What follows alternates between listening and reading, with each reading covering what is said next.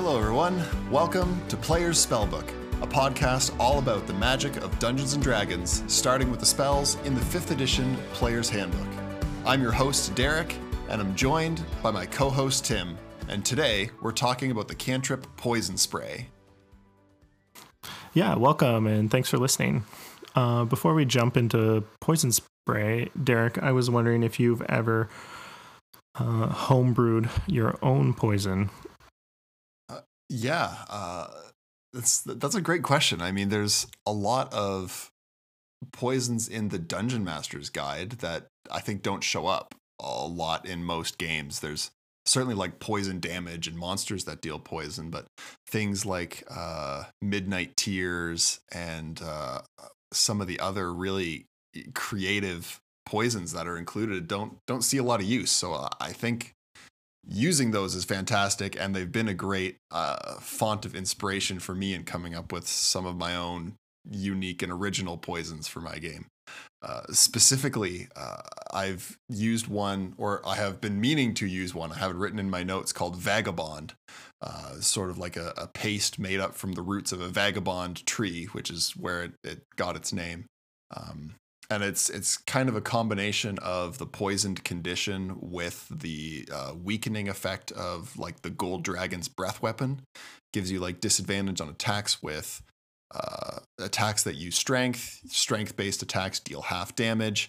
I can picture it as something that you would use to like incapacitate somebody rather than try to kill them. It's this sort of poison that's designed to weaken someone, make them easier to bring in. Might even be the sort of thing that maybe less scrupulous city guards might use, or something like that. It could be kind of a creative way to introduce poison in such a way that isn't directly lethal to your players, but might promote them being taken captive or something like that. Hasn't gotten much use in our game yet, since basically nobody uses strength for their attack rolls. Right. So it's not super well suited to our campaign, but I'll find a way to make it work. Yeah. Well, I can make a strength-based character sometime, and then you can just poison me. And then I can poison you. Exactly. Now you know that your next strength-based character is just begging to be poisoned. Poison Spray is, curiously enough, a conjuration cantrip. It has a casting time of 1 action and a range of 10 feet. Its components are verbal and somatic with an instantaneous duration. You extend your hand toward a creature you can see within range and project a puff of noxious gas from your palm. The creature must succeed on a Constitution saving throw or take 1d12 poison damage. The spell's damage increases by 1d12 when you reach 5th level, 11th level, and 17th level. The classes that can take this cantrip are the Artificer, the Druid, the Sorcerer, the Warlock, and the Wizard. Yeah.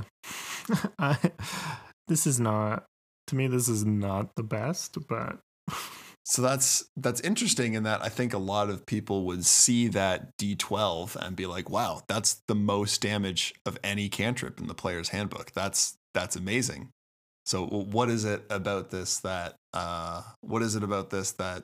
makes that D12 seem less appealing to you? Yeah, I think it's because I know a little bit more of the actual stats of all the different damage types and save. So, well, starting off, 10-foot range is not great. It's not great. This is very much a melee cantrip. The benefit is that it doesn't require an attack roll. So yes. Cantrips that require attack rolls, you run into the problem of if you make a ranged attack while you're within 5 feet of a hostile creature, you have disadvantage. So you can use this in melee because it's a Constitution save. Yes. There's that. But yes, you aren't going to be blasting people from miles away with Poison Spray. No. And then con saves are, I think, notoriously high among monsters. Like if monsters have a save in anything, con tends to be one of them. Yeah, you have to sort of pick your targets. You can come across the more sort of like skirmishy monsters, things like goblins or gnolls or something like that, where, maybe Constitution isn't the best, but generally the people that don't prioritize Constitution aren't within 10 feet of you. They're the Right. archers and spellcasters that are really trying to maintain their distance. Yeah, exactly. And and I think most creatures tend to have at least an even or a +1 to con. I don't think there's that many that would have like a minus to con. You want to know what the highest CR, the highest challenge rating monster is? I'm gonna guess 2. Challenge 1. It's a swarm of quippers. Oof. Oh no. A swarm of piranhas has Constitution 9 and is CR 1. Then from there's the CR 1/2 gas spore, which is immune to poison. Then there's the winged kobold at CR 1/4, and then a swarm of ravens and a swarm of rats and a pixie. Really? And then you have normal That's kobolds and then a bunch of challenge 0 animals like owls and frogs and stuff. Oh, okay. Oh my goodness. Yeah, so beyond challenge 1, every monster in the monster manual has at least 10 constitution. So yeah, you know that basically everybody that you're targeting this cantrip at has at least a 0 or better to their bonus, whereas some other cantrips that require, say, like dex saves or intelligence saves or wisdom saves, you can sort of specifically target certain monsters anticipating that they'll be bad. Like you can probably guess that the shambling zombie has a pretty low dex. Whereas like basically everything's going to have a decent constitution. Yeah, it's just not consistent. Yeah. And it makes sense that con is so high because basically if you have a negative con modifier every level, you're getting a negative hit point. Yeah, because you're losing hit points. I mean, hardly anybody lowballs dex, or sorry, lowballs constitution. Oh, it would be a choice. Poison can be a risky damage type because so many monsters, not even resistant, are just like flat out immune to it. Like almost all undead are immune to poison. Almost all fiends are immune to poison. Almost all oozes are immune to poison. Constructs are immune to poison. And so it's like, huge, not even like individual monsters, but entire classes of monsters just don't care about poison.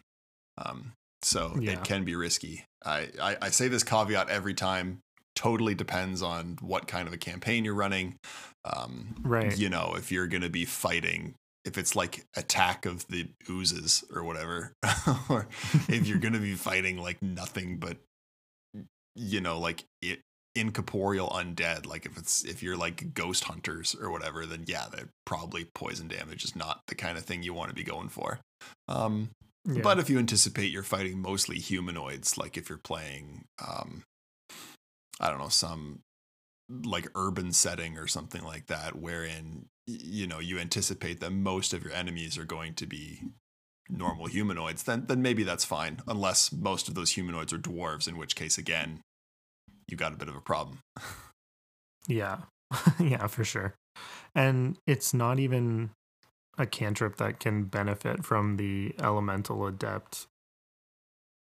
Is poison not an option for elemental adept? No. Oh, really? Because it's elements, right? I didn't know that. So it's like cold, fire. I think there is isn't there like a poisoner feat in Tasha's Cauldron? Oh my goodness. I should have done my research ahead of time. I apologize for spending so much time looking stuff up. Poisoner, here we go. Tasha's Cauldron of Everything. When you make a damage roll that deals poison damage, it ignores resistance to poison damage. And then you can apply poison to a weapon, and you gain proficiency with a poisoner's kit, and you can create poisons. So obviously the second two effects are for like weapon attacks. But if even just that thing of ignoring poison resistance is pretty sweet. Yeah, for sure. If you're going for maybe like if you're an arcane trickster rogue or something like that, you'll benefit from both poisoning your daggers and taking poison spray, then it's not a bad idea. Another cantrip for your arcane trickster rogue. Yeah. Maybe what we're discovering from this series is that I really want to play an Arcane Trickster Rogue. Yeah, I think so. Okay, well, we've sort of set our issues with Poison Spray. How can we make it good? What sorts of characters do you think might be able to get some use out of this cantrip? We mentioned maybe an Arcane Trickster who took the Poisoner feat, but that's fairly niche. Yeah, the Poisoner feat sounds like it would work. It helps mitigate some of the problems for sure. I think this, I don't know many places where this is going to be great. I don't even know if there's that many subclasses that are built around poison damage, because that kind of wouldn't make the only one that I can think of is if you're a Dragon Soul sorcerer and you choose the Green Dragon ancestry. Oh yeah, that's true. Which is actually a character I really wanted to play. I have an idea in my mind of a like high elf sorcerer whose father is like a dragon slayer, and he killed this green dragon. The green dragon cursed him in his dying breath that he would like die at the hand of his eldest son or something like that. And ever since then, that dragon slayer's eldest son started manifesting like draconic sorcery. Like his eyes flashed green, and at one point he like breathed poison gas out like towards his father, and then he went into like exile. Fled the kingdom because he doesn't want to kill his dad. Very Oedipus Rex type situation. And then he's like horrified as he advances in levels because he's seeing like the dragon's curse become more and more powerful in himself. I don't know. I think that there's so much meat there to dig into it, just like the psychology of what that would put you through. So that would be a cool poison based character. And that I think you could consider taking Poison Spray because you're getting to add your charisma to the damage, and like at that, at 6th level, like 2d12 plus let's say 4 for an 18 charisma caster is like, that's pretty good damage for a cantrip. Won't work all the time, but when it does, man, that's pretty sweet. Yeah, it won't work on every creature, but when it does.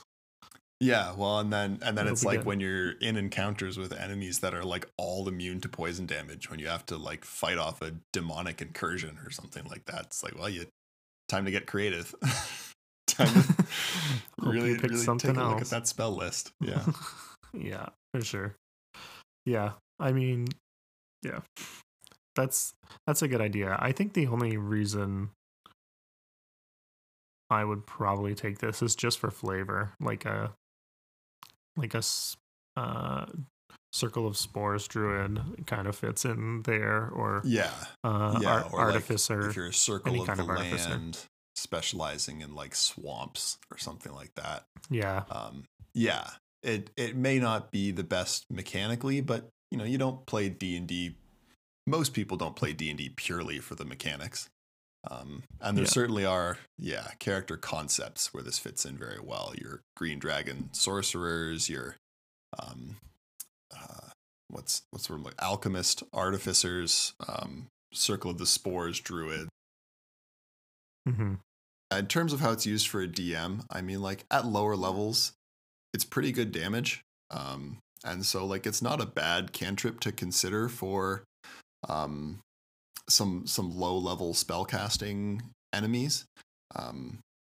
Again, your players probably nobody has a bad constitution save, and so they can have a fairly good chance of passing it. And if they do, then hey, it's pretty dramatic. If you roll that 12 against a first level player, you might be able to just drop somebody with a cantrip. So that may be good or bad. That's up to your style as a DM. But certainly something to consider. I think it's nice because it is a saving throw. You can't crit on it. I'm very aware that at like levels 1 and 2, like a single critical hit can be deadly. Literally, you through the massive damage rules, you could actually just kill a character in one hit. And so the fact that this is a D12, which is a scary amount of damage, but it's never going to crit, means that I don't know. I like it as a cantrip to give low level spellcasters against low level opponents. It helps your dwarf character feel very cool that they played a dwarf. Yeah. I think that if you have a dwarf in the party, definitely include enemies that are going to use poison damage just to, let them feel good about the choice that they've made. And then again, at higher levels, liches and other spellcasters that can cast cantrips as a legendary action. Probably at high levels, most of your characters have a pretty reliable way of dealing with poison. But this might be a good way to just drop some damage. Like, your lich is an 18th level spellcaster, so 4d12 damage as a legendary action is nothing to sneeze at. One other thing, I guess, to say about poison spray is it can be kind of fun to consider what the cantrip looks like or acts like.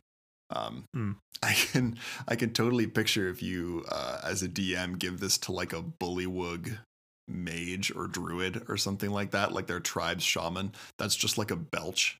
It's just like halitosis spray. It just burps in a character's face and they have to take poison damage from it. And it's really gross and not fun for anybody.